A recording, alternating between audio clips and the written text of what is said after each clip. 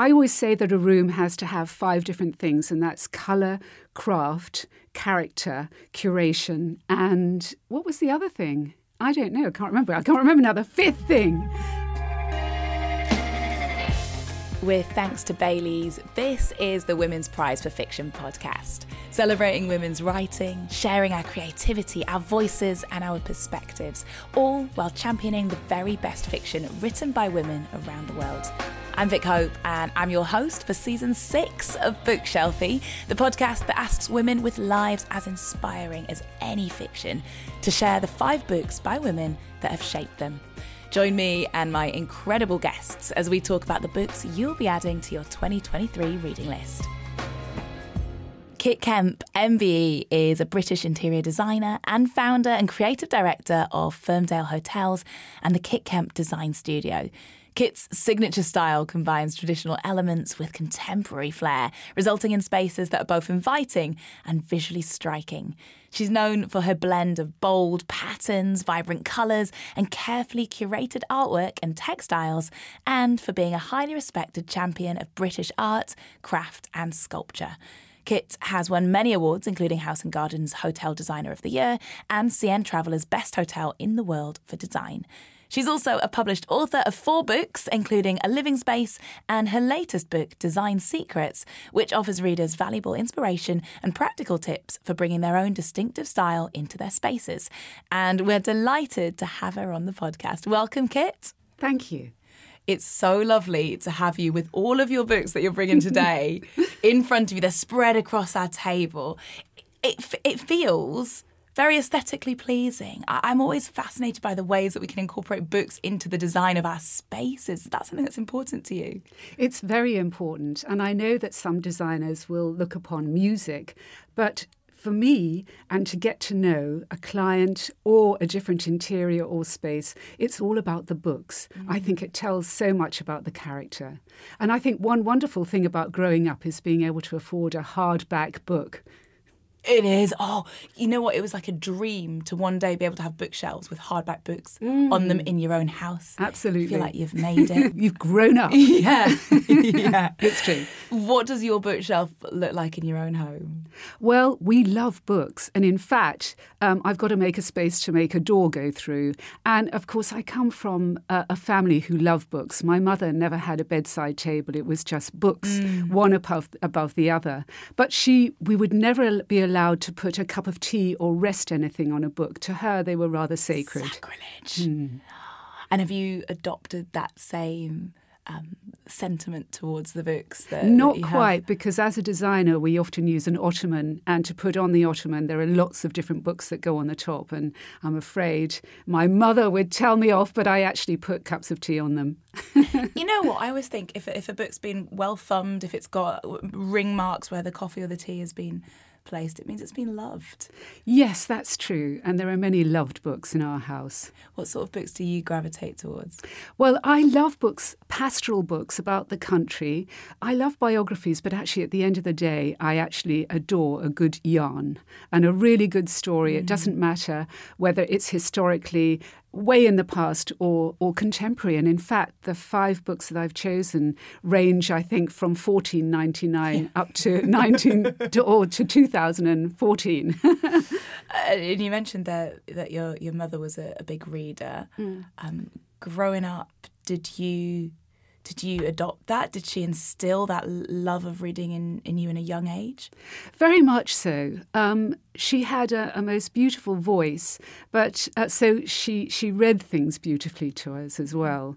And I think she introduced me to my first favourite book, which I continue to read off and on right to this day. And the author was Mary Webb, who was brought up in Shropshire. And it's quite interesting because her books are actually written in dialect, which could put you off to begin with. But when you get into that lilting prose and the way that she writes so beautifully about the countryside and about the countryside of many years ago, maybe in the time of Waterloo, you're completely drawn in. Well, Mary Webb's Precious Bane is your first Bookshelfie book that you've brought today. Prudence Sarn was born with a cleft palate. Her Precious Bane for which she is persecuted as a witch by her superstitious neighbours in her Shropshire village. Hiding from daily ridicule, she takes refuge in the wild countryside and in her love of Kester Woodseaves, the weaver. As Kester gradually discerns Prue's true beauty, her brother Gideon is meanwhile tragically driven out of harmony with the natural world. So this is a book that you said you've read off and on for your whole life, pretty much. Yes. Why do you love it so much? It's beside my bed, and first of all, it has really beautiful woodcuts in it by an artist called Norman Keppel, and they're in black and white, and they're so descriptive and so simple at the same time. But I love Prue because she was born with this cleft palate, and all she wants to do is to be accepted by everybody. But at every turn, she's turned away, really, so her life is quite difficult. But I love the romance of Kester, who is her true love at the end of the day, who's the weaver, and he goes from village to village so that when someone's going to get married, they have a weaving session in the house where all the local women come in and they sit and weave together, and then they're looking at Kester, who's the weaver, and sort of secretly rather fancying him in a way. And Prue, being so shy, is always in the background and worked so hard by her brother and a poor landscape. But she does learn to read and write, and Bigaldi is the local wizard, and he has taught her to read and write. But at the same time, he's doing extraordinary things like telling the local gentry that he can raise Venus. And raising Venus is he wanted his daughter to be the subject of that. And of course, she's Gideon's true love, and he won't allow her to do it. So Prue ends up being this person that Bigaldi uses. But it's so extraordinary, the whole story. There's so much pastoral simpleness, but superstition, and it's at a time where people almost never moved out of the village or the valley that they lived in, and so the fact that a crow flies overhead might mean 40 days of bad luck. Prudence, the main character in the book, is different, like you mentioned there, to others in her village, and eventually finds power in that difference, something that I think we can and should all celebrate. Did you ever feel like an outsider growing up? Were there any similarities between you reading that book at the age of 10 and Prue, this character on the pages that you just couldn't get enough of? Yes, she was always an outsider. I suppose living outside a village and in the countryside as we did, you are on the outside. But also, sort of growing up and having one daughter who's slightly disabled. And if you are on the outside, things can turn against you so quickly. And what you think are a happy, closed community suddenly can turn round and things can work against you. And this book is concerned with the power of the natural world, the beauty of it, but also the impact of it. How do you stay in balance with nature and make time for it? Because I know you said you came today from South Kent, so you're in London now, having come from outside of a village. Where is your harmony with the natural world? Well, it's very difficult when you come to London and you stand in a park and you can hear the cars all the way around the edge of it. It takes a long time to get used to it. But for me, I had such destiny and I had such ambition and a sort of arrogance that I had to get out of my village and away to achieve what I wanted to achieve, really.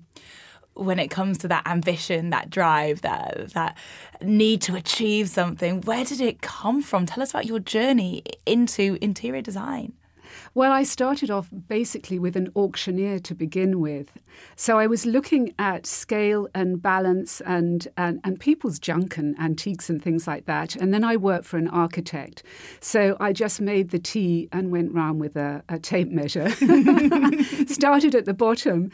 But he was Polish, actually, and a real character. We'd go into the attic of a house and he'd see some fungi like a mushroom and he'd pick it up and stick it in his mouth and eat it. And we'd think, oh, my God, he's going to die. And he'd say, mushlaki, the best mushroom. And he had come sort of via Siberia during the war down through Palestine before he became an architect. So he was a man who lived with nature.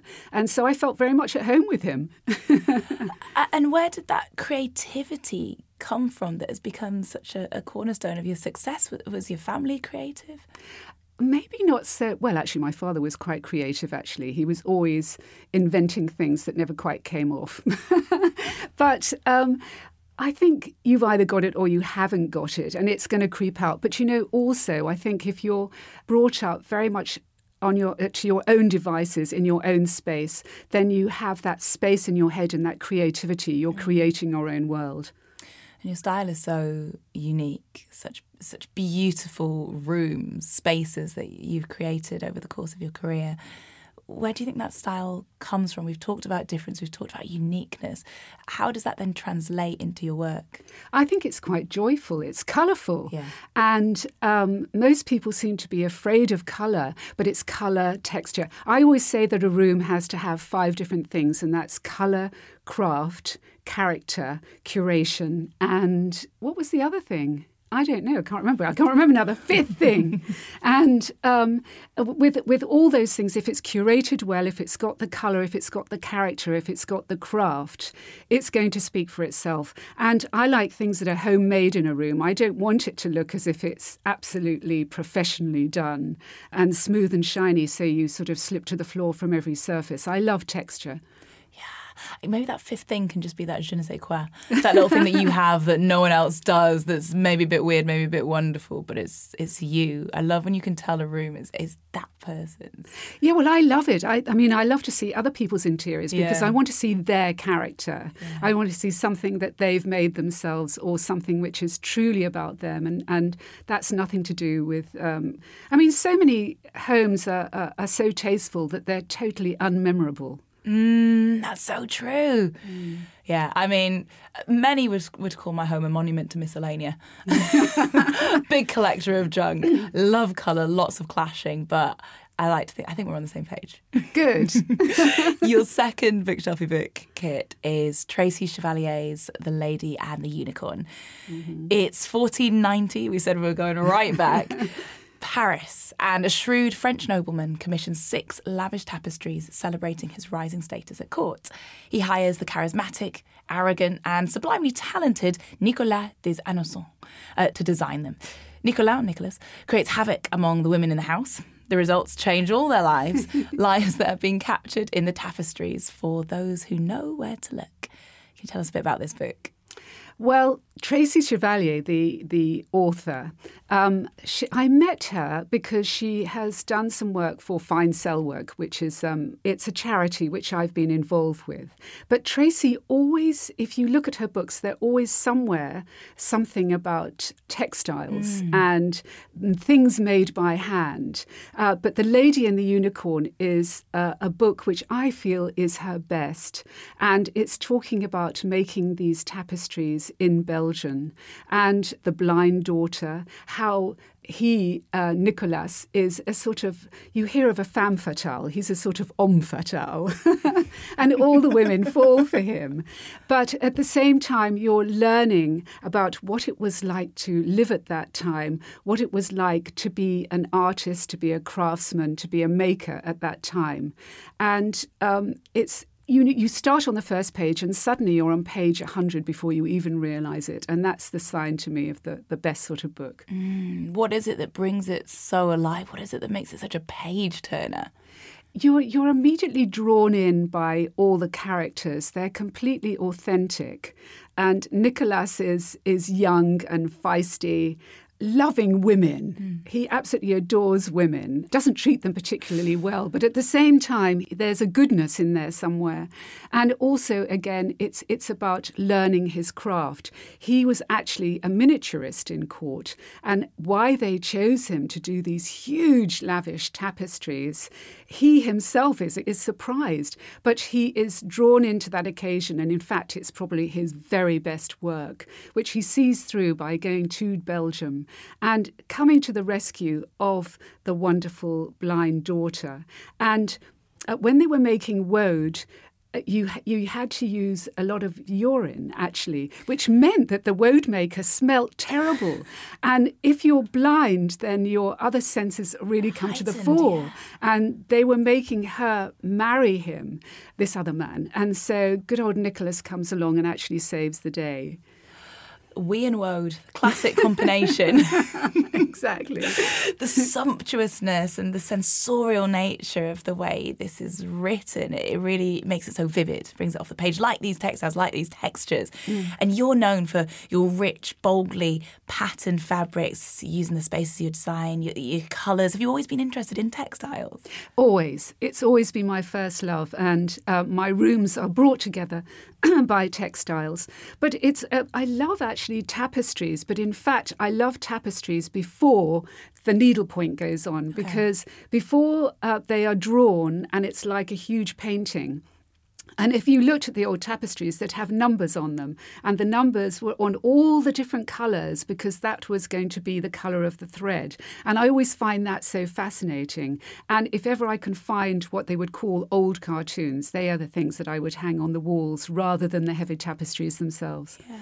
My grandma used to do tapestry. Did she? And that, just the way you just described it really is very nostalgic. It takes me back, because I remember going into the living room and she'd have it drawn out on the fabric and the little numbers of what she was going to be doing in each section. I must have been so small, a long time ago, but it's such an evocative image. It is, you isn't just it? painted. Yeah. And it keeps moving. All of these techniques and these styles will keep evolving. How do you stay inspired and continue to innovate in an industry that is constantly evolving? Where do you draw inspiration from? Well, I have been copied, and I always think that's just that's great. I don't mind, because what it means is that I've got to go on and do something new. Yeah. But in fact, there is always something new, and that's what I love about also collaborating with others. And I always say that you shouldn't be from the first moment. You should have a picture of what you're trying to achieve, but actually, your finished room, your finished space, your finished area should be a lot better than your original first idea, because it's an organic path, and along the way there will be things that come in, the excitement of it. So the finished piece is better than the original idea. And over the last 10 years, you've written 4 books. What made you want to try and distill your creative process into the written word in this way, and to sort of try and help others to find their own style? Well, because I think that we're always told what to do all the time. There's always this one way that you're meant to achieve, and your one way that, and also people with designer names, they think it's okay if it's designed by a designer name. Well, I'm kind of anti-designer name and anti-brand. And I love that craftiness of it all. And craft was always the sort of little sister to art. And I love the way craft in families goes from generation to generation. So you get the grandfather who's a potter, his wife is, his mother, his daughter, his sister, his brother-in-law.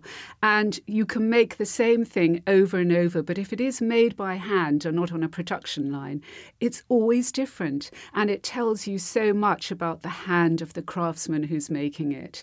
And to me, that's always been much more important than the glossiness of anything else. How did you find turning your hand to writing? I love writing, and it was always something that I was actually better at school than almost anything else, because I was left-handed, so quite clumsy. And so actually doing needlepoint and things like that was always much harder for me. And writing was always something which was so good. I had a wonderful teacher, Mrs. Beach, who ran away to Gretna Green at the age of 15 to marry her husband. Amazing. But so she was a great woman. And I mean, I knew her throughout my life. So she always used to sort of help me, but with writing was a good thing. But, you know, my books are coffee table books. They're not like the books that I've chosen today. Yeah. Those are proper books. But your work tells a story, whether it is on the page or in the rooms. They each have their unique stories to tell. How can you explain how you approach storytelling through design? Well, it's funny because I always try and get the character of the room that I'm trying to do. And we had to do something for the Wow House recently, which was in the design centre. And we decided that the character that owned it was called Mimi, and she was a hat maker, and she lived in an attic in Paris. And she would get all the most fashionable women in Paris tromping up the stairs to come to her attic room. And as soon as you've created this feel within the room, which is almost like a curation in itself, everything else becomes so much easier and flows. And I think a room does have to flow, and it does have to tell a story, and it does have to have the character of the person who's living within it. And the possibilities are endless because, as with life itself, there are always more stories to tell. Exactly. And we change as well. And we change with the season. Yeah. But I have to live with my rooms in the season. And then I know if it's a successful room, that if it looks as great on a thundery day as it does in bright sunshine or in midwinter or those gusty autumn days, then, it's a success. Well, as there are always more stories to tell, we move on to your third Bookshelfie book, which is Wayward, Just Another Life to Live by Vashti Bunyan. In 1968, English singer-songwriter Vashti Bunyan took to the road with a horse, wagon, dog, guitar and her then partner. They made the long journey up the Outer Hebrides with romantic, idyllic notions, often coming up against harsh realities.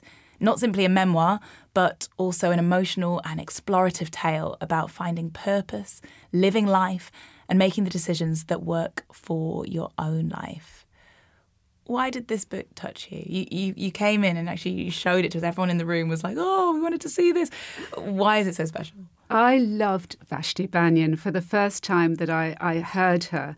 And she was going to be the next Marianne Faithfull, and her manager was Andrew Loog Oldham, who was Marianne Faithfull's manager, and her first song was written for her by Mick Jagger and Keith Richard, and it was a dismal failure.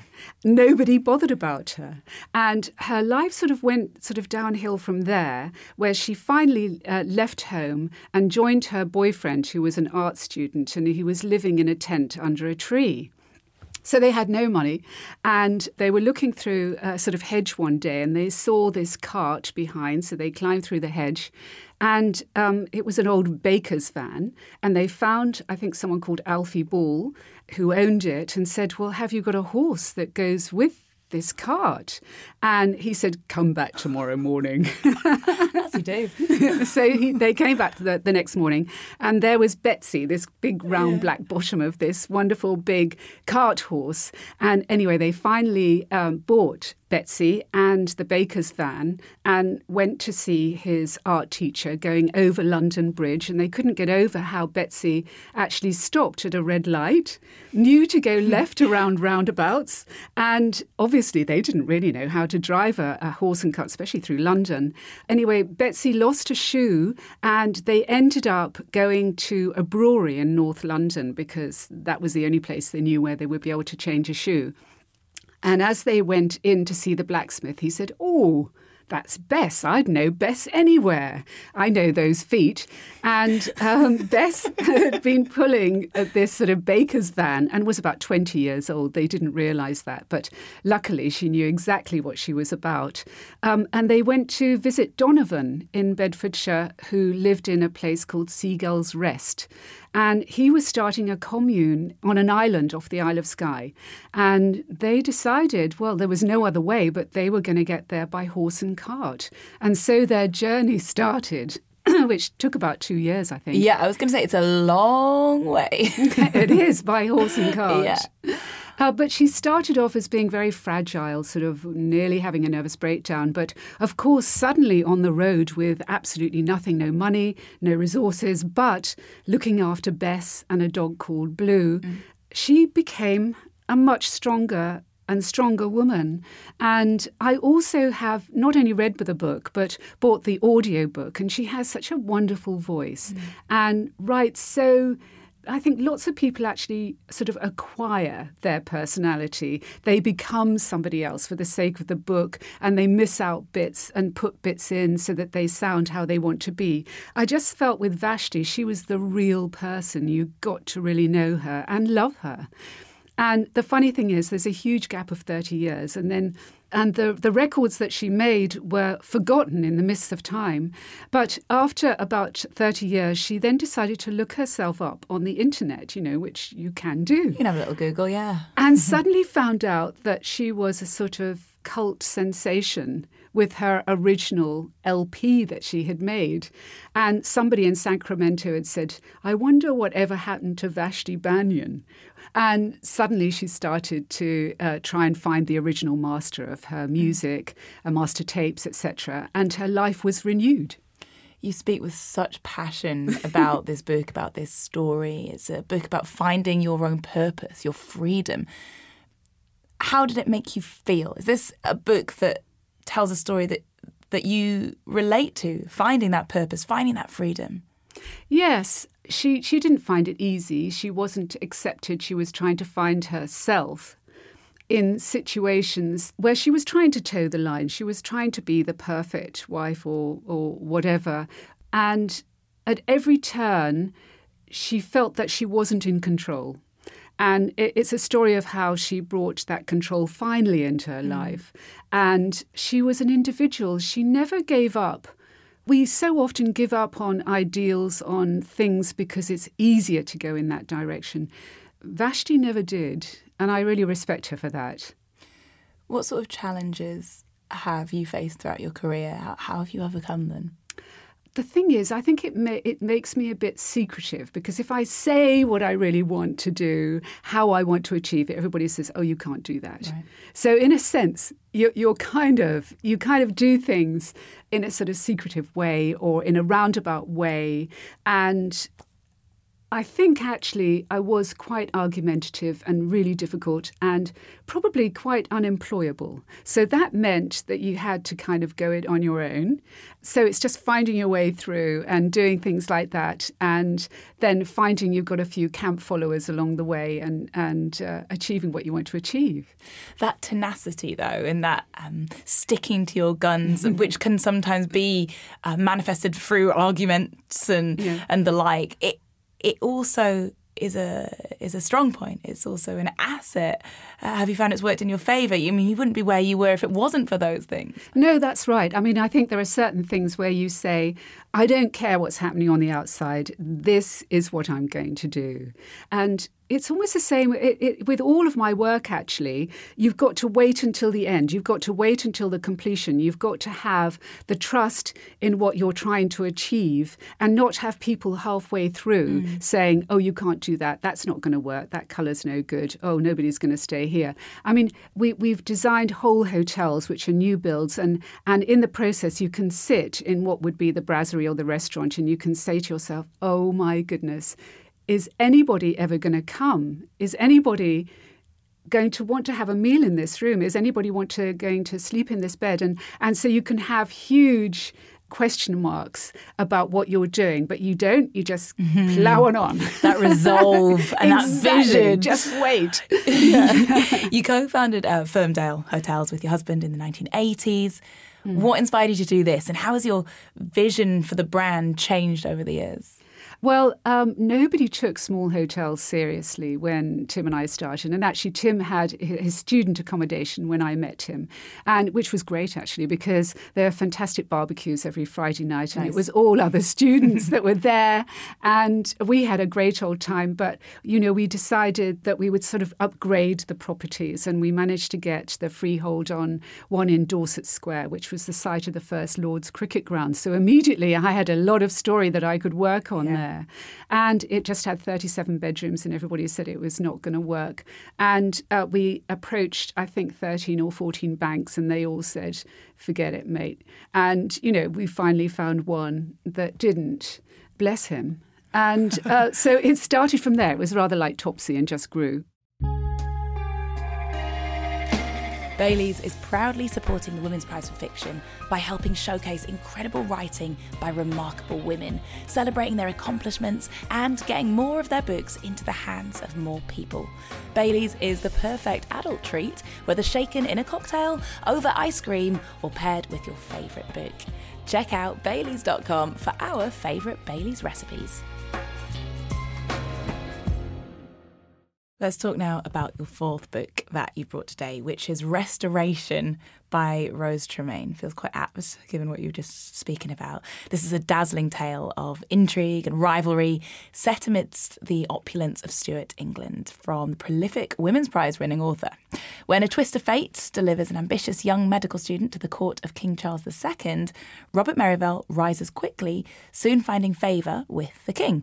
But when he falls in love with one of the king's mistresses, he transgresses the one rule that will cast him out from his newfound paradise. What drew you to this book? I love Restoration, but mainly because I love Rose Tremaine. She's a fearless and fiercely intelligent writer. There's nothing that she can't write about. And if you look at the different books that she's written, from Sacred Country through to The Colour, then to Restoration, she is just extraordinary, and the detail that she goes into. But I rebought Restoration more recently, and I was amazed that this story of Robert Merivale, such a gorgeous name for such a sort of buffoon of a character full of human frailty. She said she wrote it as a sort of antidote to Thatcherism and that striving for richness. And at one point, I think they say that luxury is suffocating your vital flame, they say to Robert Merivale, which is said to him by Pierce, who's his longtime friend. And I love the fact that it's Charles II, full of opulence, a king who is very obstinate but loves craft, and he loves people who do things well. And he inadvertently, purely by drinking too much wine and falling asleep and not doing anything, saves one of his King Charles spaniels. So gets into the king's favour. But also he's a kind of buffoon, so he's there at the court and they all love him for his sort of excesses. And he's no oil painting. But he has this gift, actually, of being a medical man. And from the age of 9, of sort of cutting up frogs and things, he's always been fascinated by the anatomy of the human body. And in fact, it's that skill that at the end of the day saves him and brings him back into favour again. You talk about King Charles there being a huge fan of craft, of craftsmanship. In your latest book, A Living Space, there's a Meet the Maker section where you talk about some of your favourite craftspeople. Can you give us a little flavour of that? Yes, I think the craftspeople that I have met in my life are my favourite people. From Melissa White, who's a very good friend who has painted wonderful large rooms for us, actually, in a huge scale. And she started off actually repainting Shakespeare's sort of bedrooms, I think, in his house in Stratford-upon-Avon. But she's a brilliant... She's actually wouldn't have been a great portrait artist, but she's like the travellers that in Tudor time would have gone to house and painted their walls. There would have been a few blots, and it wouldn't have been beautiful. It would have been more of a crafted look. And then I also love the work of Martha Freud, who's a wonderful potter who works in porcelain, so fine that the light can be seen through it. And then another potter called Daniel Reynolds, where his pots are just so stately and so mighty that they can hold their own in any room. I'm meeting these people all the time, and then others like Gareth Devenall Smith, who's actually working in plasters and very much more contemporary things. He's making quite a few things for our new hotel, actually, who's exciting to meet. But then also people also like framers. I mean, the framers that I work with actually, in their own way, are incredible craftsmen, and they make just the simplest artwork look amazing. So I'm just lucky to be working with people like that. Well, you get to cross paths with so many different people from so many different walks of life, creating so many different things, putting so much beauty into the world. I know over the years you've collaborated with many brands as well, including designing tableware for Wedgwood and creating furniture and accessories for Anthropology. How do you pick who you want to work with, and which of those collabs have been the most fun? Well, I never like to say no. And so if I'm approached, I'll say yes. Because even if I think, oh, my goodness, now what am I going to do? I mean, that's, the sort of butterflies in your tummy that you get before you start all these things, which actually you've just got to say, I'm going to overcome it and I'm going to do it. And I'm going to do my best. And only the best is good enough. With Wedgwood, I loved the fact that it was such an English company.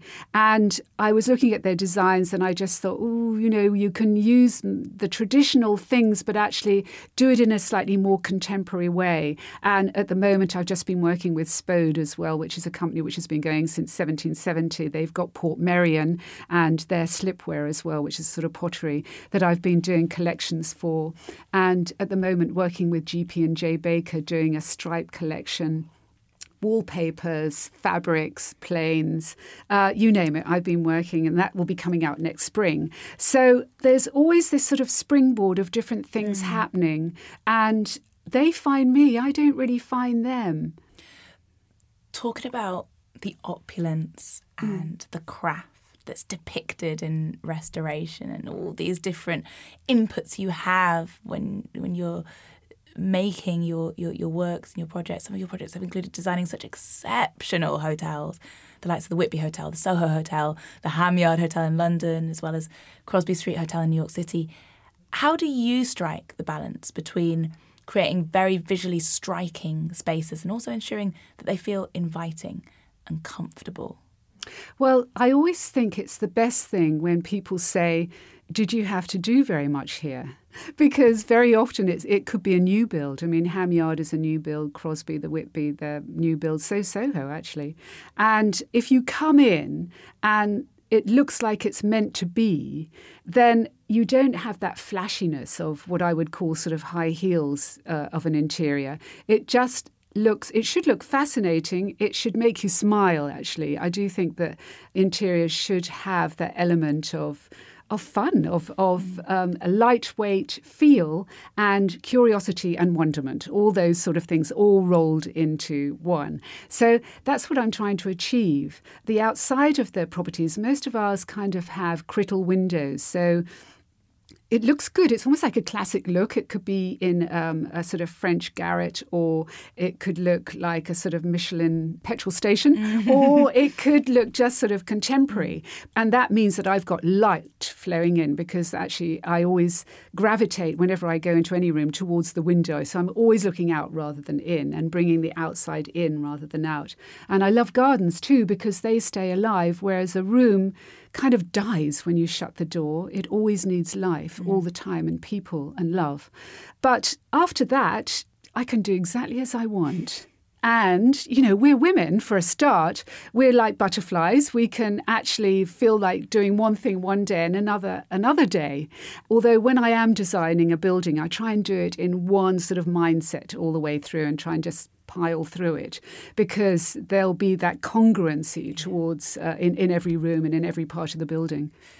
Well, I know one of the tools for creating that fun, that wonderment that you've just described is colour, which brings us on to our fifth and final Bookshelfie book today, which is Cassia St. Clair's The Secret Lives of Colour, a fascinating cultural and social history of colours. Originally based on a column St. Clair writes for Elle Decoration, organised in a series of chapters by colour, this book tells the unusual stories of the 75 most fascinating shades, from Picasso's blue period to the charcoal on the cave walls at Lascaux, acid yellow to imperial purple. These surprising stories run like a bright thread across fashion and politics, arts and war. Why did you pick this book? I think I chose it. First of all, I love Cassia St. Clair. I actually met her quite by chance. She was signing some books in the Ultimate Library, which is a bookshop in South Kensington. And I just love talking to her. But The Secret Lives of Colour, every page is another story. It's quite incredible, all the different... I wish I could remember them all. But this is a book that you have beside your bed or beside your desk and you dip into it. Now, some people will dip into a recipe book because they love it.